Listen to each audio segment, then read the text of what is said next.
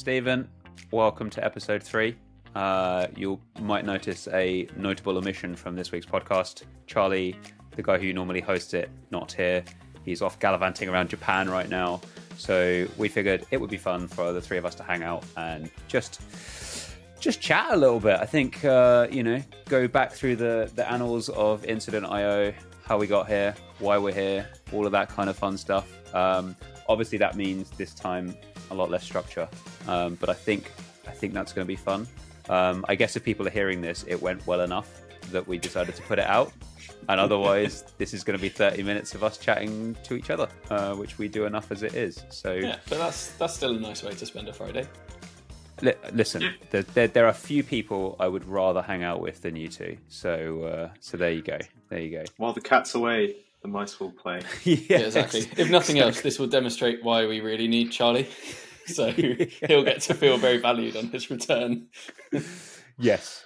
Well, we said we'd cover like origin stories. So maybe Pete, you could start with like the sort of massive existential question of why are we here? Like, what's the reason for Incident? I thought I'd start with my moment in the Himalayas where I realised what my purpose was in life, and then tell us about that. Kind of go from I also really like Origin Story. Makes us sound like some sort of weird superhero team. I guess we all came at this from slightly different positions. So like for me, I guess even like pre time at Monzo, pre starting Instant.io. So my role was very kind of technical, or like it wasn't like only technical. So I worked very across the business, but my role was kind of at its core a very technical role, right? So it's like I interacted with a lot of other people, legal, marketing, etc. And one of the ways that happened a lot was in incidents. And I still have very fond memories, even though I can't talk about them all, of all the like fires that we ended up fighting. And I remember sort of that wasn't some incredible inspirational like, oh, one day I'm going to start an incident management company moment, but like it had always been a bit of a problem or a process that I always felt was a bit janky. And then I guess sort of Monzo was the moment that crystallized it for me, of just like seeing how this could be done really, really well. And I remember joining Monzo and seeing how some of the tooling work that you'd built. And then we were laughing about this the other day, but like before I even joined Monzo, I remember reaching out to you about that tooling, because I was basically like our instant process here at a company called Kukada. So I was like, it's fine, but it's like a bit janky. It feels like every time I'm like being a robot, I follow the same playbook every time. I'm like creating Slack channels and I'm like updating the status page, and that's fine. That's kind of my job. But it's kind of like, there must be a solution to this. So I looked at all the providers. I found 3 or 4 that were on the market at the time, and was like, in my role, which was sort of a kind of principal engineering type role, I was like, I'm buying on behalf of everyone. None of these feels great. Like also my intuition of like, oh, maybe I should build something is like, I know that's not good. And I remember reaching out to you, I think on Twitter, right? And going, You just tweeted about this Monzo response tool. And I was like, oh, this is cool. Like, why did you build it? Are there any vendors that I could just buy? And you were basically like, no, I did exactly the same thing. I looked at all the suppliers out there and they were all a bit pants. And then actually what happened was I left GoCardless before I could get that set up. So I kind of cheated and just joined Monzo where it was already all installed. But that was my sort of first sort of run-in with instant management and instant software, I guess. From my side, I was like, who is this nerd that's DMing me on Twitter? Who is this weirdo that's reached out of nowhere? Yeah, exactly. I was quite impressed that you responded, because I think I had like 100 Twitter followers and you had like lots. So I was like, he's never going to reply. And, big in the game now I know 500. The human that you are, Chris. You've been demoted from SRE god status in my mind, but I remember you being just like unbelievably polite in your DMs, which was just like you were just like caveating these things. It was like, did you think about buying this before building it? Oh, and that's not a leading question, and I'm sorry if you're offended. I was really worried that what it would come across like is like, why have you built this? Why didn't you just fucking buy it, you moron? And I didn't want to give that impression, so I did a classic, incredibly hedgy. Wrote my tweet like it's a letter to the Prime Minister vibes. Yeah, it was an interesting prompt actually. I remember you reaching out and flagging another tool in the space, and I was like, I'd literally never heard of them. We were using PagerDuty, and it was exceptional at what we wanted it to do at Monzo, which was like make people's phones make noises, and it did that and never failed. And it was like, you just buy it and it gets out of the way. But yeah, no, it's it's interesting. I sort of stand by the decision to build back then, I think, because I think there wasn't a compelling thing to go and use, and they all had like trade-offs. And for us at Monzo, like it was the fact that all the tools that existed were like super engineering focused. And I was like, the problems I'm seeing on the ground are I need to, I'm running incidents at a bank, and incidents happen quite a lot at banks. And so whether it's your bank or another bank that's down, like there's like constant degradation, it feels like. And so the problems I had were like, I had a team of people who are like, I don't want to be paged and I don't want to be on call because I have literally no idea how to manage the like 50 things I need to do in all the different scenarios that happen. So it's like, I remember the one that terrified me most when I first joined Monzo was like, if you're paged and it's something to do with card payments, you almost certainly need to call up like the MasterCard, like operational command center.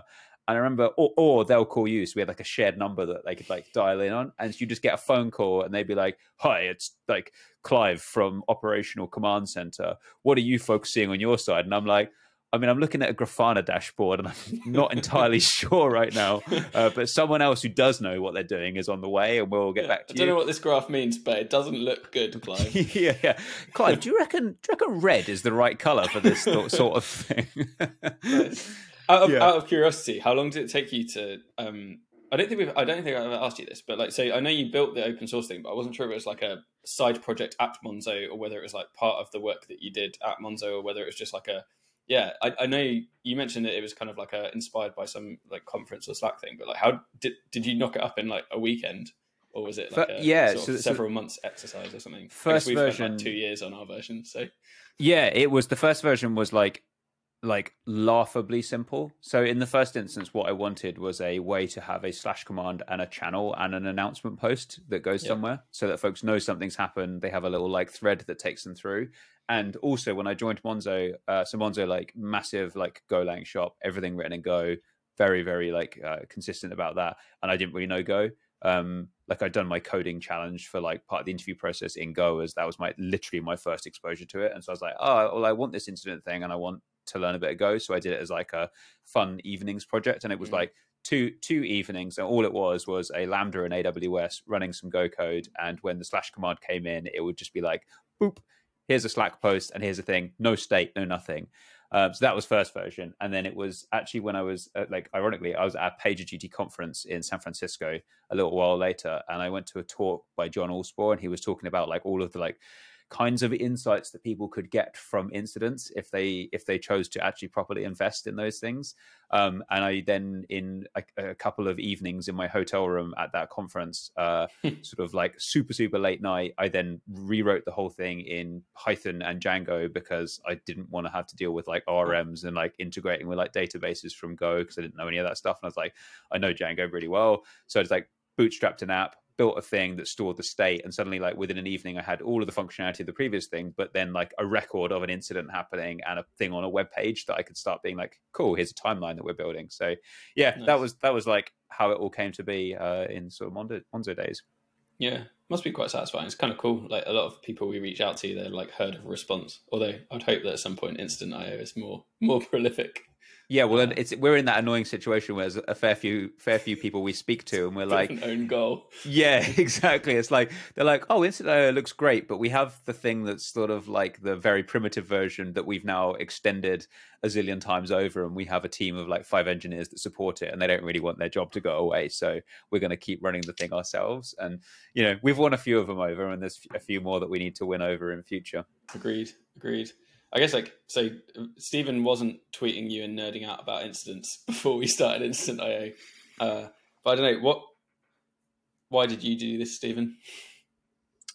Yeah, good question. I think I had always been the kind of recipient or receiver of incidents, in that I started, along with a few co-founders, a credit card fraud detection company. So that sat in the kind of synchronous payment flow for a lot of fast-growing companies.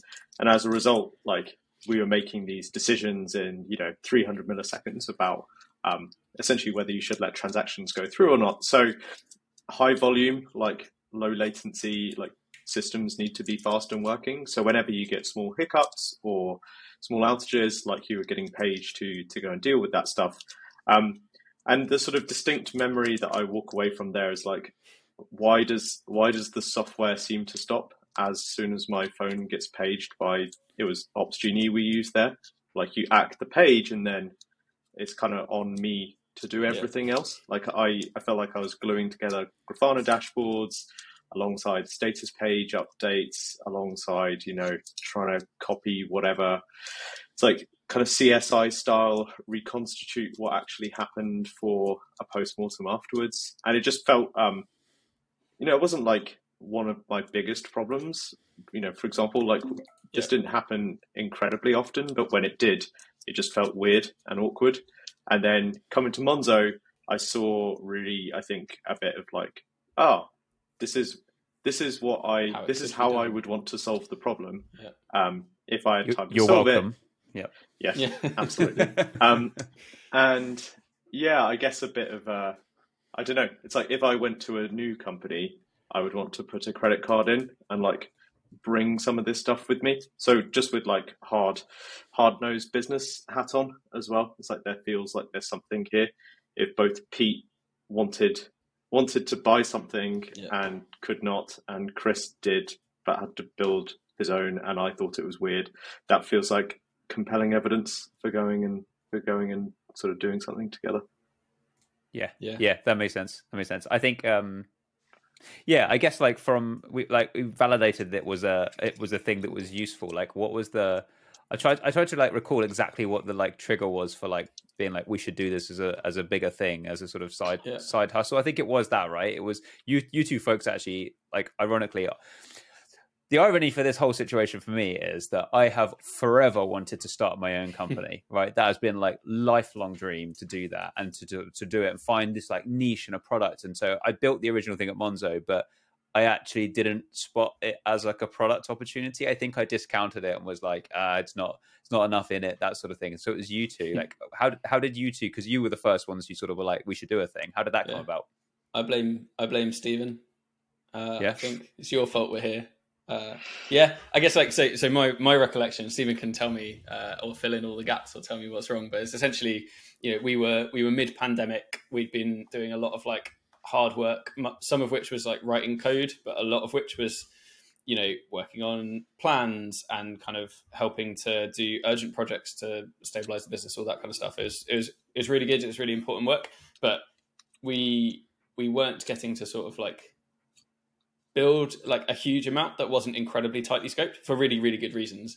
And so we were like, it would be kind of fun to just, and also we didn't get to hang out together very much because we both had our remits in Monzo and kind of had our heads down quite a lot. So we started having like coffee catch-ups, and we were both in sort of staff engineering roles there. So it was like, cool, we should hang out more, and that would be good for everyone involved. And it was like, why don't we just get some beers in the evening and like build some stuff for fun? And that was I think your prompt, Stephen, was like, let's like, you were like, I'm just kind of trying to think of like fun side projects. And I was like, this sounds good. Like, I'd be well up for that. And then we had a long list, which lives somewhere, of just like what we thought were like quite small things we could build, which is hilarious looking back. What was the stupidest thing on the list, Pete? I want to know. There weren't any stupid things on the list. There's some interesting stuff. There was like a performance benchmarking tool. That was one of them that I remember you working on at one point, Stephen. But yeah, and so we were kind of like going through this list of like fun stuff we could build as like little side projects. And one of them was like, I wonder if there's a kind of turnkey, to Stephen's point earlier, like credit cardable incident automation thing that would sort of streamline a lot of, I guess, some of the value that we're finding with some of the processes and tooling here. And like, we could just like offer it up and people could pay like a few quid a month, and it might be like fun evening fodder and beer money material and sort of, that's where it started, and then there's like a fuzzy period in the middle, but that's what I remember anyway. And then my next recollection is Stephen going like, I'll see you at like 6 a.m. and we're working it together, and me going, what the fuck? Why would you get up at 6? Like, can we not do this in like evenings and stuff? But Stephen was a morning person, so I adapted. But it was actually quite good fun. I remember you coming to me. I think you like WhatsApped me or something. You're like, Stephen and I have started like looking at this thing. Would love to get your ideas here. So obviously, given that you were building this at Monzo, it'd be like really weird if we just built a thing in a corner and was like never came and talked to you. So I remember chatting to Stephen and just sort of going like, we were essentially going, what would be the reasons to do this or not do this? And one of them was like, if Chris essentially says like, I'm not cool with this, then that kills it. And so there was a sort of, I remember debating how we approach this with you for a while, Stephen, of just like, do we think he'll say yes? Do we think he'll say no? Should we just pick something else that's like where there's no risk? And then, writing you a kind of like, we're doing this. Like, what do you think? I remember your first response was like, yeah, sounds good. And I think in the background, like what you really meant was like, please, can I join in? And I don't know, I just remember this like hilarious, like us trying to work out what you wanted. And then at some point, I can't remember. You probably remember this better than me, but I just remember a bit of like, very Britishness going on. Of us going, massive, like, we're going to do this. Yeah. Are you cool with it? And you're like, yes, I'm cool with it. And we're like, yeah. Great. Well, I spoke to my wife, and I was like, oh, it's really, really good. It's really validating that like Stephen and Pete have seen what I sort of pulled together at Monzo and think there's something really, really good in it. And she's like, that sounds like something you'd be really interested in. And I was like, I'm really interested in it. I want to go. I want to go play in the fun incident like space. Yeah. And I remember. Go on. We should give some credit to Jonas. I was literally getting there. I don't think at Monzo, who's without his prompts. German background. Yeah, I think busted through the awkward Britishness and was like, just talk to each other about this. Yeah. So a collective thank you, Jonas. It was more that Jonas was like, have you talked to Chris? And our response was like, yeah, we chatted to Chris, and he was like, yeah, it's all cool, go ahead. And Jonas is like, I think you should chat to Chris again. It was. I remember talking to him, and I was like, I can't go and ask them just to like join in. I was like, that's really awkward. Like, puts a bunch of like pressure on them because then they have to say no. And he's like, they would be mad not to want you working with them on this. And I was like, oh, I don't think that's true. Anyway, I remember it being a really hard call, and you just been like, yeah, let's do it. Let's give it a trial. Let's just like. Go for 2 weeks, come build some stuff. I think we said we'd do like a 1 month trial. Yes. Which was basically like, do you want to join us in our ludicrous like early morning, late evening like hackathons? I think we called it early as well. I think we got like a weekend. I've got a text somewhere from Stephen being like, this is great. Should we just do it? And I was like, yes, absolutely. Yeah. So I think we got a week into our month trial or 2 weeks or something. We were just like, this is great. Let's fucking go. But it's lucky, right? Because the three of us, like, whilst we were all at Monzo, like, we actually didn't work close. Like, I think I met Stephen actually in like a one-to-one chat. We had one chat ever. Yeah, I think you and I only we crossed over in incidents. That was basically like, I was like, "Hi, Chris, my platform person. Shit's fucked up again." Like, exactly. It was, but it was a little bit like ships in the night. So like, it was totally reasonable. It would be like, let's try this thing because. There's plenty of people who I've worked with in the past who would be like, I would not want to start a company with you. And it's like, it's a big risk, right? It's a big and those risk. people are, and Chris will enumerate them now on this podcast being recorded. This is where I'll get the bleep machine out and he'll be like, boop, boop, boop. You're really going to have to do that for like half of the words that I say. So you might as well while you're there. Yeah. You mentioned, Pete, like early days though of like early mornings and late nights. And I remember, I think there's times now where like building a company is just hard. It's really hard. And it's very hard to switch off. Like there's this like, I think Stephen describes it as like there is just an infinite amount of work to be done. So you have to be incredibly militant about sort of having rigorous lines in where you shouldn't sort of go. But yeah, those early days, I remember like working full-time job at Monzo, and none of us were in like, I can go in and coast type roles. It's like, it's full on. There's a high expectations of that company. It's also like an integrity point, right? Of just like 100%. None of us were in roles where we could do that, or B, it just felt really shitty. I've never been like that. Side vibes, it's just like not the way, right? Yeah. I am massively motivated in companies by like just wanting to do the best job and be sort of recognized for that and be seen as someone that people want to go to. So it's like, yeah, exactly. Not like any kind of mode of like, cool, we can sort of shift focus a bit. So it was definitely like, how do we cram more hours into the day?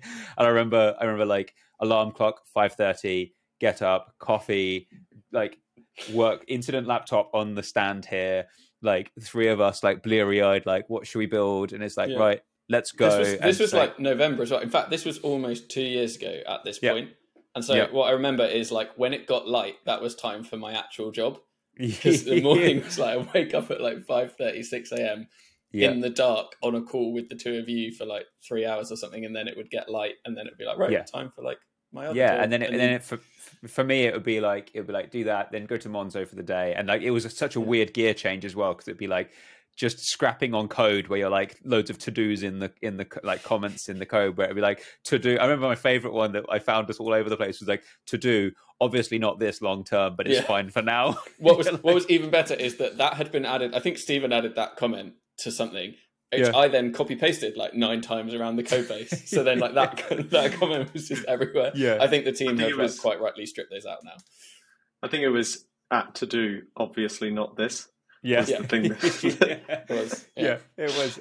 But it was that gear change of like, it was like 9 a.m. and it was like cool. And now I work for a bank where we have to be really sensible about like the kind of risks that we're taking and how we do things, which means it's like necessarily slower, but just like that pace change. And then like 5 o'clock would roll around, and for me it would be like go feed kids, you know, a bit of like family time, and it'd be like 7 p.m. It'd be like, sorry Joe, I'm back at it, I'll see you see you at like 10 p.m. for bedtime. But it was good. I enjoyed those days. I think it was just like a lot of fun. Although I remember there was a fun picture of me. I went out to Joe's parents, and it was like, because it was pandemic, we were outside, so I was like in like a big coat and like a hat, and then there's like Joe took a picture of me just fast asleep on a bench outside, and I'm like, yes, this is like what it's like. Rock bottom. Yeah. Well, I don't know. I think it was brilliant. Man who's lost it all vibes.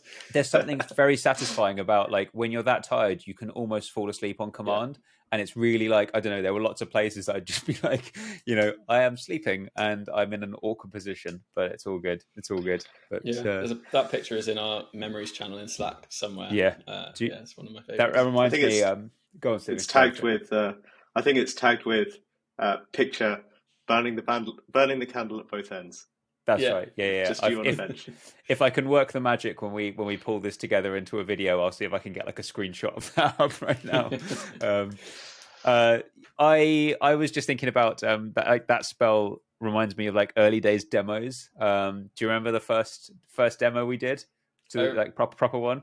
I don't know if I remember the first like actual. I remember the first big demo. I'm sure we would have showed this to like some people, but the first big demo, it was Go Cardless, right? It was. I think Stephen, you were leading it, weren't you?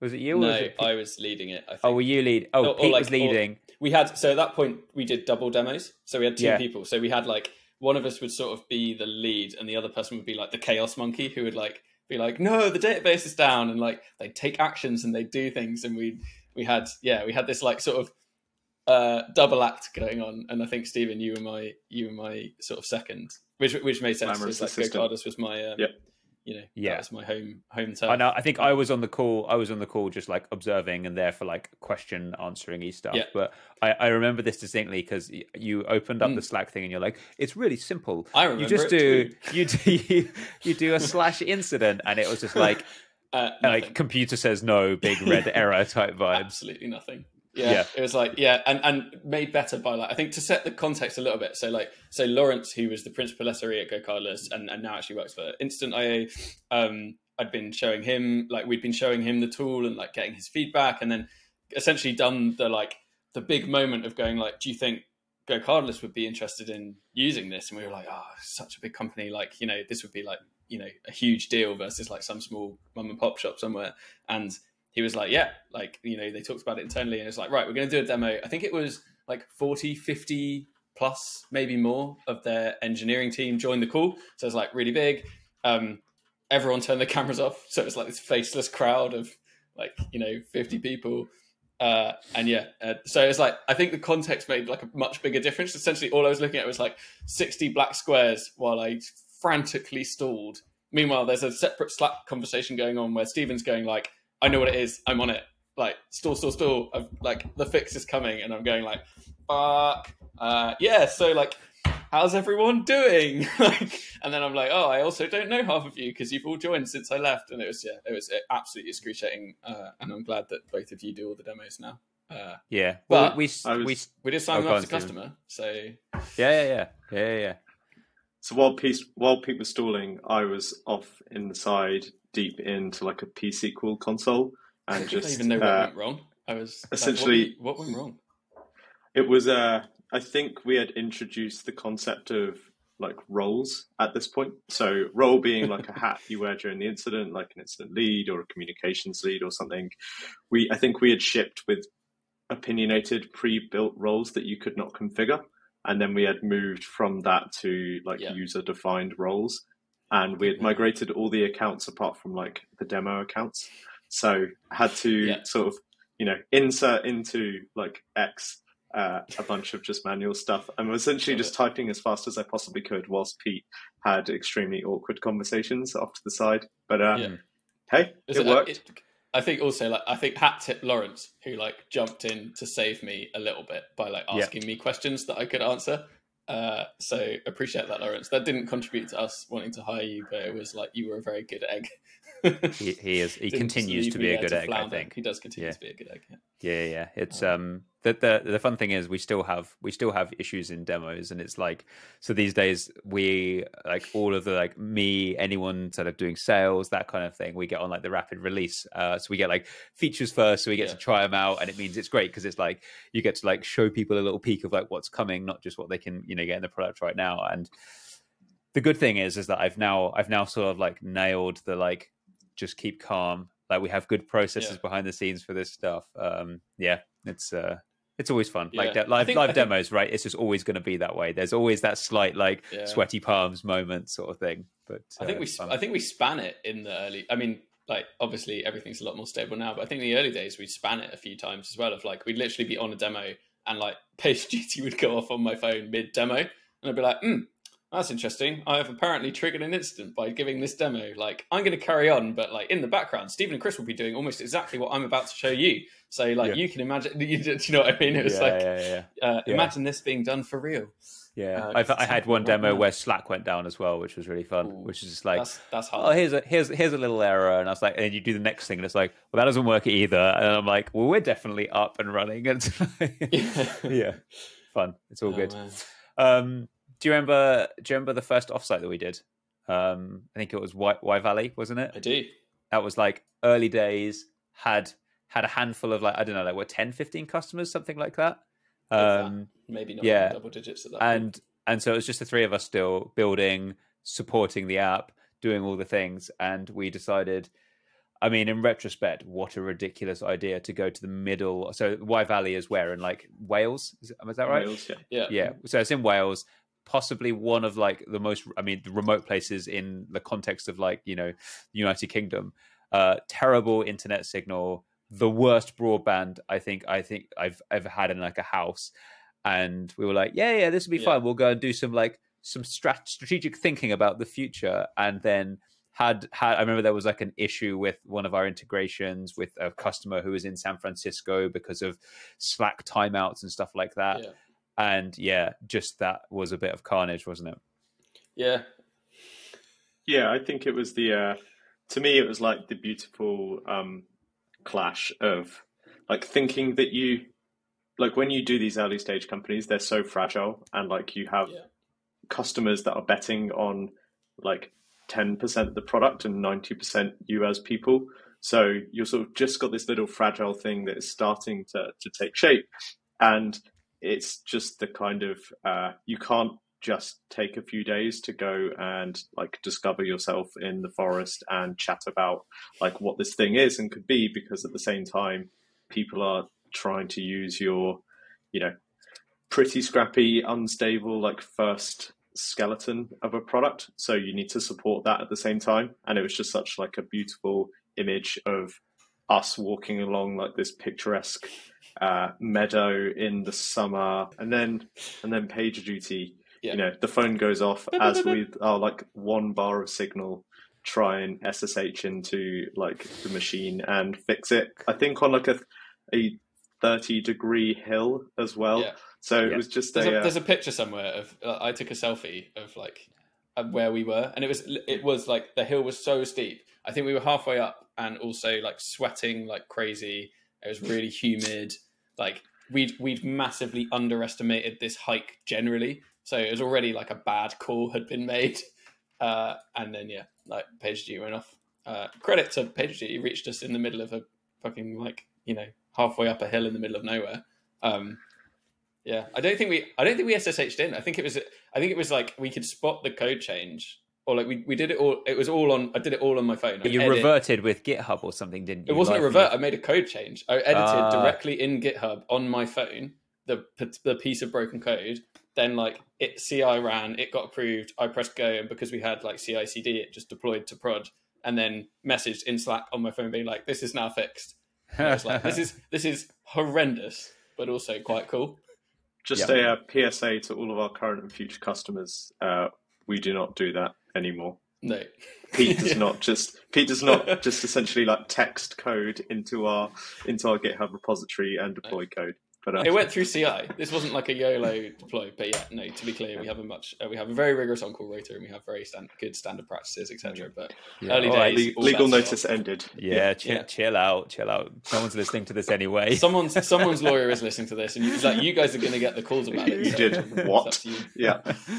I do remember that holiday though. I remember like a couple of things from that, which was like that was our first time of actually spending time as like individuals outside of like a working context. And I think there's always massive risk with those kinds of things, because there's people who I really like there's friends who I really like going to the pub with or going out for dinner with, and the prospect of going and spending a week with them, I'd be like, they would drive me absolutely mad. And I think when you live in close quarters and food and cooking is always the thing that is just like the pressure point. And no, I remember that just being like, I know we're onto something good here with the three of us, because I came away being like, I'd happily go and do that again. And we have done it again. And it's like, I don't know, it makes a big difference, I think. And we know that Chris's primary strength is making poached eggs, and like that's a thing we can rely on. So Yep. Poached eggs and I made a bolognese whilst you two were fixing one of the things that was going on. Yes. And I think bolognese is actually a really serious meal to cook, because I've had a lot of very average bologneses, and I think it's one of those ones where it's like, simple on the surface, but it's like, what's your bit of flair that you put in there, kind of thing. Some people, and what's yours, Chris? You just laid that up perfectly. That would be telling. That's my secret. I don't want to give it away. It's but no, people do have their little things. So like things that I think might be a bit contentious, and this is not really a cooking podcast, but I will go there. Is celery? Pivot when it feels natural. Celery. When you're like it's like sautéing your onions at the beginning. Celery in at that point, chopped up really fine. I hate celery. I'll be honest. I hate celery, but it adds a little peppery depth to the sauce. So that's one I'll give you. I'm not giving you any others. This is what the listeners are here for. Is like, bam, instance, bam, origin stories, and then snuck in on the side, add your celery when you're sauteing your onions for your bolognese. There you go. Yeah. Mine is whole milk. Oh, that's mental. That's cream in a bolognese. It's actually like, surprisingly good. I'm just so glad I cooked the bolognese now, because it sounds like this company might not exist if Stephen had done it. It would just be me and Stephen enjoying our creamy bolognese, and you'd have like rage quit and walked off to the, that's the clip for the podcast. Me and Stephen enjoying our creamy bologneses. The hordes of Italians that descend on any kind of Italian cooking, YouTube video, I can safely say that they will agree with me, not with your random celery crap that you decide to add to your bolognese. Incidentally, this reminds me, as per tradition of the podcast, we need a secret word, and it feels only fitting that it should be creamy bolognese. So if you reply underneath the YouTube video with creamy bolognese, the first reply will get an Incident.io like gift pack, which will have some lovely socks, lovely water bottle, and maybe some t-shirts in it as well. There we Excellent. Nice. And with that, yes. Right, first holiday covered. Other seminal moments, I think, in any history, in like company history, is like first office. Very fitting for us. It was the old fire station in Old Street. Awesome office. Very, very fond memories. Do you remember going and like picking it out, finding it, Pete? I know you went and did a lot of scouting early days. I do. I don't do any office management anymore, but I feel like this was one of the parts of my role that I genuinely enjoyed the most, in that it made everything feel incredibly real. And I remember, opportunistically, we decided that, so we were like, should we stay remote? And then we were like, no, actually, like, let's find like a little office somewhere where we can essentially hold ourselves up. So at this point, we had some conversations with Monzo, and we'd agreed we were going to leave. We had like plenty of notice periods and stuff, so we had like a 3-month period where we were kind of like in wind down mode. And we said, like, when we're done, let's, you know, get in a room. It'll be way more fun than this remote job, and we can sort of hustle and hack away. And so yeah, then I did like an opportunistic, found this like old fire station, felt very fitting. I remember, I think WhatsApp video calling both of you or some subset of the two of you, and sort of doing a tour. Felt like one of those kind of virtual guides. We saw like 3 or 4 different offices, I think, and then found one that was like 4 people. It was for 4 people, and it had like an adjoining annex that you could like extend into that could fit like another 3. And we were like, oh yeah, one day we might get to like 7 people. So this is like a good investment in the future, which is hilarious. Looking back, that's the scale of ambition at this stage in the company's life. So it's also where we painted it as well, right? So it was like a white blank box originally. It was totally bare. Had some desks in the middle, and like first weekend, it was great. I managed to rope my wife into essentially letting me trawl around like plant shops and paint shops, and then manually painted we had a feature wall. It was incredibly fancy. Yeah, the Farrow and Ball Hague blue, right? Which is I can't remember which is here on my wall. It was Farrow and Ball. Is it the same colour? Hang on, have you got it in your study there, Pete? Because Stephen's got it. I don't have a Hague blue wall in my office. He had it in his old office. I had it in my old He's now office, since abandoned it, which I think is poor effort. Yeah, maybe I should. Yeah, maybe I'll do it. This just makes us sound like the most middle class, it does, British, out of touch company ever. I don't know. Well, I think at the same time, get like, brand colours were born from me perusing like and picking slightly at random. The alternative positioning is that we are a design-led company that cares about the details. I tell you what, I genuinely, I was so proud of that office, and like the difference between when we moved in and it was like this white box, and even the landlord came round and they were like, "This is amazing," and it was like I'd done a little like I'd done a little geometric pattern on the wall that felt really fancy. We got like vinyl logo. It felt a bit like a jungle because I went a bit overboard on the plants. I remember walking back from Liverpool Street, the plant shop in the middle of Liverpool Street, and essentially buying too many plants, B, one particular plant that acted a little bit like a sail. So when I was walking back in a very windy day, I essentially had this huge plant that was trying to constantly push me backwards as I was like. It was It was like a massive fern, but like, so Stephen did this to himself in that, like, we left this plant shop with this massive fucking plant, and then like another small plant, and Stephen was carrying the big plant, and I was like, should we get an Uber, because it's like 15-20 minute walk, and this plant's quite large. And Stephen was like, no, it's fine. It's a lovely day. We'll just walk it. All I remember was getting halfway. Like, neither of us can feel our arms. We've had to swap like 3 times. Stephen is repeatedly getting blown around like a sort of napkin in the wind. Just like, oh man. And everyone walking past. So like, I'm in front. And so all I can see is people do it, like sort of walking along and then going, like looking really weirdly at him. I apologize for listeners of the podcast who can't see the expression that I'm pulling, but like clocking this walking fern, just getting blown all over the pavement. And it was great. It was great. How are we paying for all of this stuff at this point? I can't remember. Revenue, man. Like this was like, I felt really proud at this point. Like so no investment. No, that's not true. We all invested £100 a month at this point. That was how we paid. That was how we paid the early days Heroku bill and various other things. And then office rent was like our first big like investment. And so we've made, I think we've made £3,000 of revenue or something, which is actually pretty legit at this point. And the office was $750 a month or like $1,000 a month or something. And we were just like, don't know, we've got 3 months of runway. Should we go for it?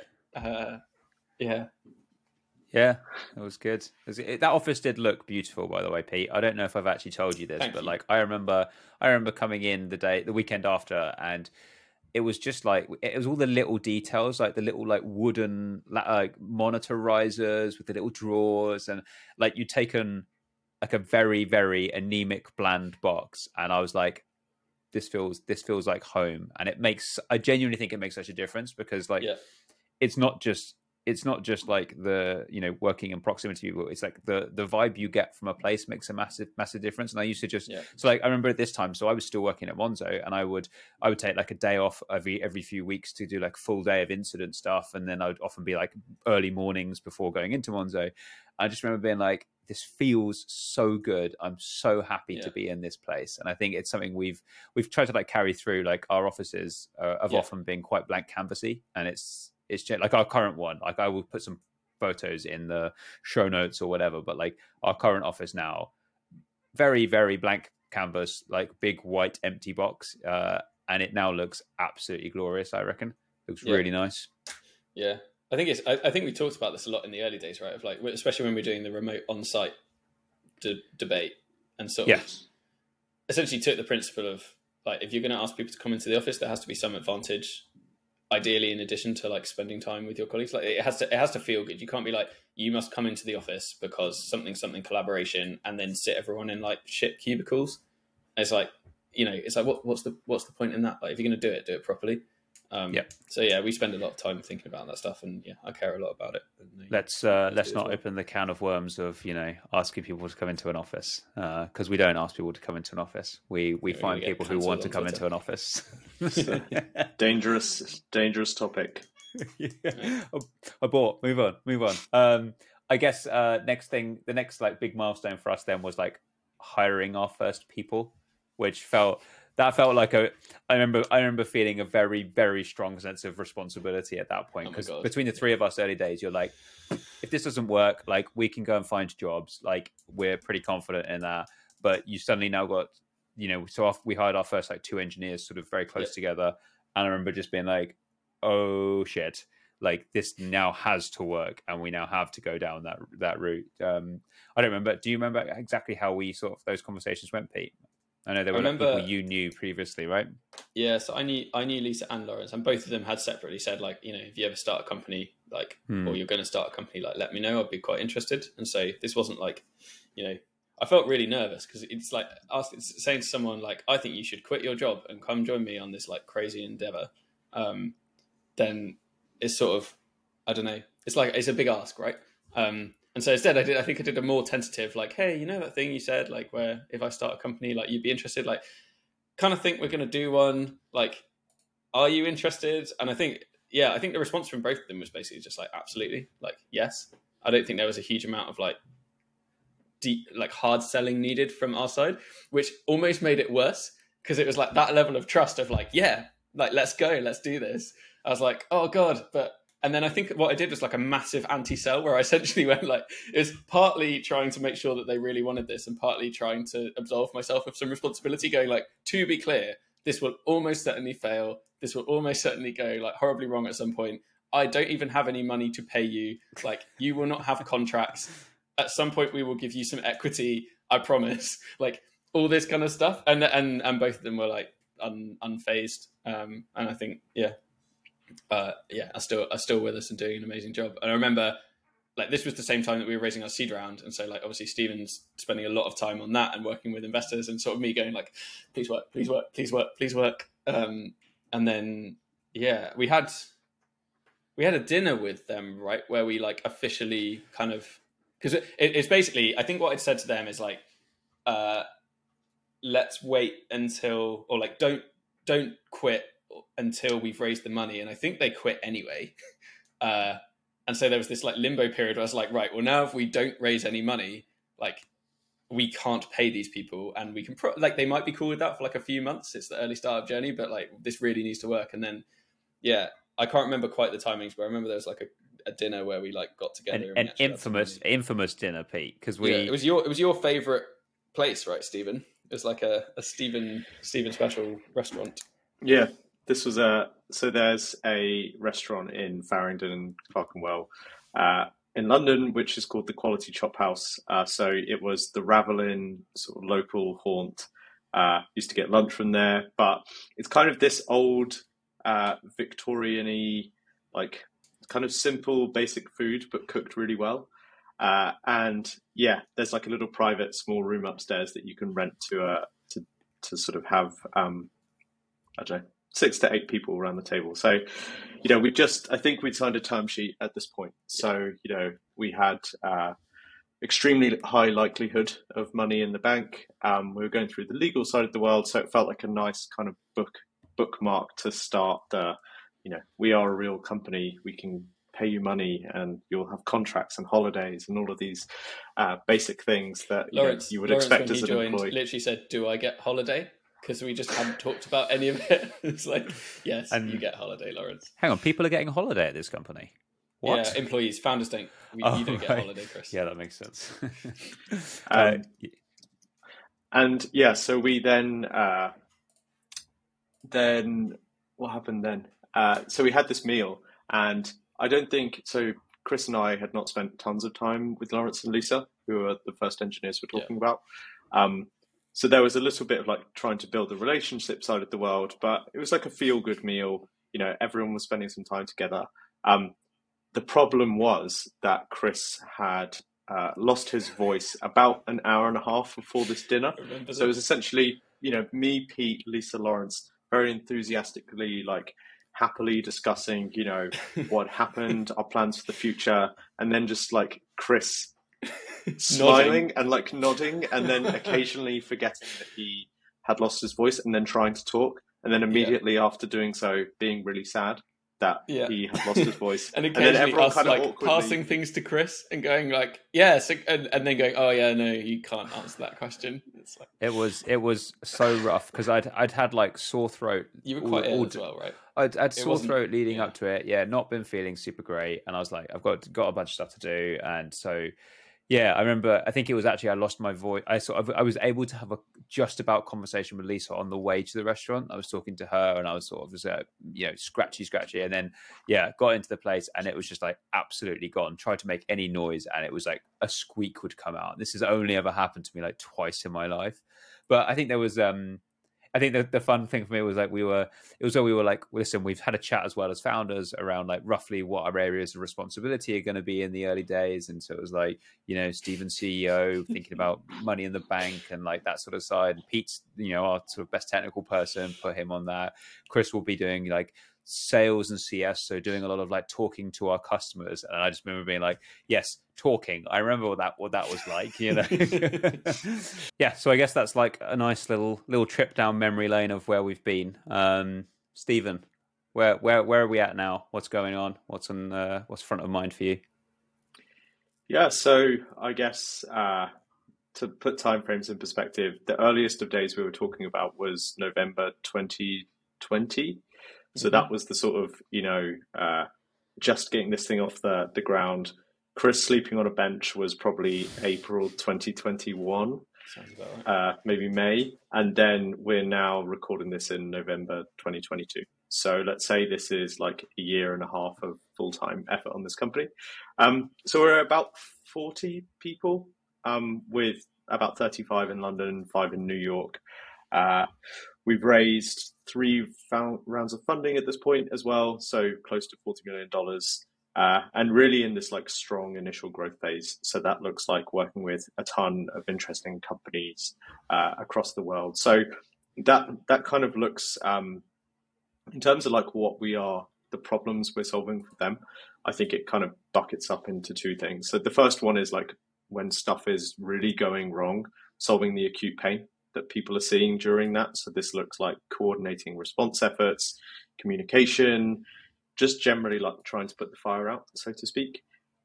So these people, the people that are most interested in this side of the world, end up being kind of the end users, the folks that get paged, the people that are having to actually sort of support and put the fire out. And then you have this kind of secondary group of, maybe leadership or compliance or customer support, people that need to be informed but don't necessarily need to be as involved as the rest. So, this is like the response side of incidents. And then you have like, yes, but what about many incidents? So this is, for example, like how much time are we spending on incidents? Like which parts of our infrastructure are more unreliable than others? Like how much of my total engineering capacity is being spent on reactive work? So this generally tends to skew a bit more like leadership, CTO, VP engineering, CPO style. And yeah, we've spent really the past year, I think, trying to build the best product in the world to solve both of those problems. And in my opinion, at least, very far along, very far along doing that. And yeah, I think we're now in this this phase of working with some amazing companies and trying to find more. Really, I think we are one of the best products you can buy in the world to solve this problem. But everywhere we go, no one has a product to do this. When they use it, they love it. So we're now in the phase of cool. Well, let's get some more people to use it because we know they're going to love it. Yeah. I think the turning point for me on the point you made around execs and the value to those, because originally this product started as we were engineers, we had an acute problem of resolving incidents, responding to them. Is with the recent Insights launch, I've actually for a long time we had some graphs and I was these are really useful if you're the CTO and this and that, and honestly there's a little bit of salesmanship in that, and selling ahead of where you are. But the recent round of things that the folks have been working on, legit genuinely useful, looking at on a weekly basis, things where's our engineering time going is incredible. And what are the things that are causing us to? So I think maybe we're a bit unique as a company because we have every single paging alert that we get. Every time an engineer is paged, it translates into an incident. So we have Sentry fires for any kind of error. Any kind of error goes to PagerDuty. PagerDuty plugs into Incident.io, auto creates you a channel, pulls you in, gets you off on that ground. So it means we have high fidelity ability to see what's coming in, and then tagging of all these things so we know what the shape of it is.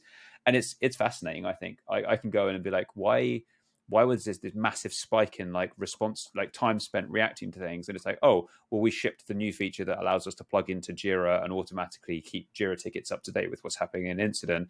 And surprise, surprise, Jira is a nightmare to build against, and we had all manner of errors under these different situations. So yeah, I'm feeling. I think the interesting turning point in any company when you're developing product is when you go from sort of selling a little bit ahead of where you are to being able to incredibly authentically and genuinely say, this is actually solving problems, not just for me, but for a whole bunch of folks. And you can stand behind that with all of your weight. It's makes selling a lot easier. And so contrasting that to the early days where stuff's breaking in demos, these days it's rock solid and it's really, really good. I think that for me has been one of the most fun parts of the past year, is just the customers that we get to work with and the people at those companies. So I'd never really sold stuff before this, and my mental model of selling software to people was this somewhat arm's length transaction where you had to convince this big scary group of people that your product was worth anything. And I think the reality couldn't be more different. It's ended up being a set of close partnerships between genuinely lovely people that have helped us shape and build the product. And one of the most common comments I got from investors when we were raising the round is you work with a list of amazing companies. And to be honest, in the early days, every company that we signed up, we just asked them if we could put their logo on the website. I was going to say, do you remember in the early days? It was literally, so we put every logo on. I think we were too ashamed to put any logos on until we got to 5. And then we were that's a row of logos. Let's have a row. And then I remember having a conversation with you when we reached 10, being cool, what's the short list of logos? Because we can't have loads. And you're nope, all the logos go on the homepage. At which point it's cool, 15. And I remember us every time we had a new customer land, I'd have to do this weird maths of is it do we do, it's a 4x6 and then you add 1 and you're oh fuck, okay, so now we're going to do a 5 by how do we structure the logo so that it doesn't look horrendous? But on the flip side, what we had was all these people reaching out being oh my God, you have so many customers. And you're but no one puts all their customers on the homepage, but it worked really well as a strategy. The sad thing now, though, the really sad thing is it's now not that, because it turns out the bigger the customer you go to, the bigger the legal team, and the less likely the legal team are to approve use of customers. So I have this like this is fun. So I do spend a lot of time talking to customers, like either from like customer success or like sales angles, and like things that you often get the comment of like, oh my gosh, the logos you have on your website, and I'm just like, like if you could see the ones that if you could see the ones we can't put there, like you'd be like, oh my goodness. So we'll get them eventually. It's fine. I'm gonna just keep badgering them. Once we become like, give it like a few months after you've onboarded and you're like, oh my gosh, this software is amazing. It's like, that's when you go, hey, CTO, your legal team weren't so keen originally, but now that we've solved all these problems, could we please use your logo? So expect some exciting things. It's legit. I think a lot of people will let us use them eventually, and it's kind of, it's frustrating not being able to talk about it, but it's cool. It's like a lot of the customers we're using now that like all of my family have heard of, like that's really cool, because up until then it was like a lot of them were kind of very technical companies or really kind of specific niche companies, right? And now my wife's like, you've signed who? And I'm like, we have, but we can't tell anyone. We could cause Chris loads of editing and I was video pain. we just literally list all the customers, and Chris is like has to bleep everything out, and then just blur out the. Oh gosh, I've been trying to be really careful not to like let anything slip, but maybe I should just be more cavalier and just giving it stop. To fix. Everyone, stop! There's a risk this is going to get editing heavy, so I think we should call it. We're about an hour anyway, so I think this has been a lot of fun. We haven't reminisced on this sort of stuff for a very long time. But we should definitely do this again. I think maybe we're teeing ourselves up for like a year in review, maybe before the end of the year. Like, what do we ship? What are our favorite features? A bit more product centric. You up for that? Sounds good. Definitely. Let's do it. I also think we should. We stopped our reminiscing at the point where the team joined, but there's sort of a year and a half where like a lot of early employees have their own recollections and reminiscences. Well, we do. We have that memories. Well. We have the memories channel, and so that's one of my favorite things. Is we have a channel called Memories, and it's just like the dumping ground for any pictures of like, do you remember the time that Lawrence spilt his coffee all over himself, or first offsite when we went to Edinburgh, and like all that stuff. Exactly. From this point onwards, I think like a lot of the memories are shared, and we should get the team involved. That's true. We should do that. We'll do that. Yeah. Nice. Listen, I think we'll call it there, but this has been a lot of fun. Let's catch up in a little while and do it again. Nice. Sounds good. See you later. Cheers.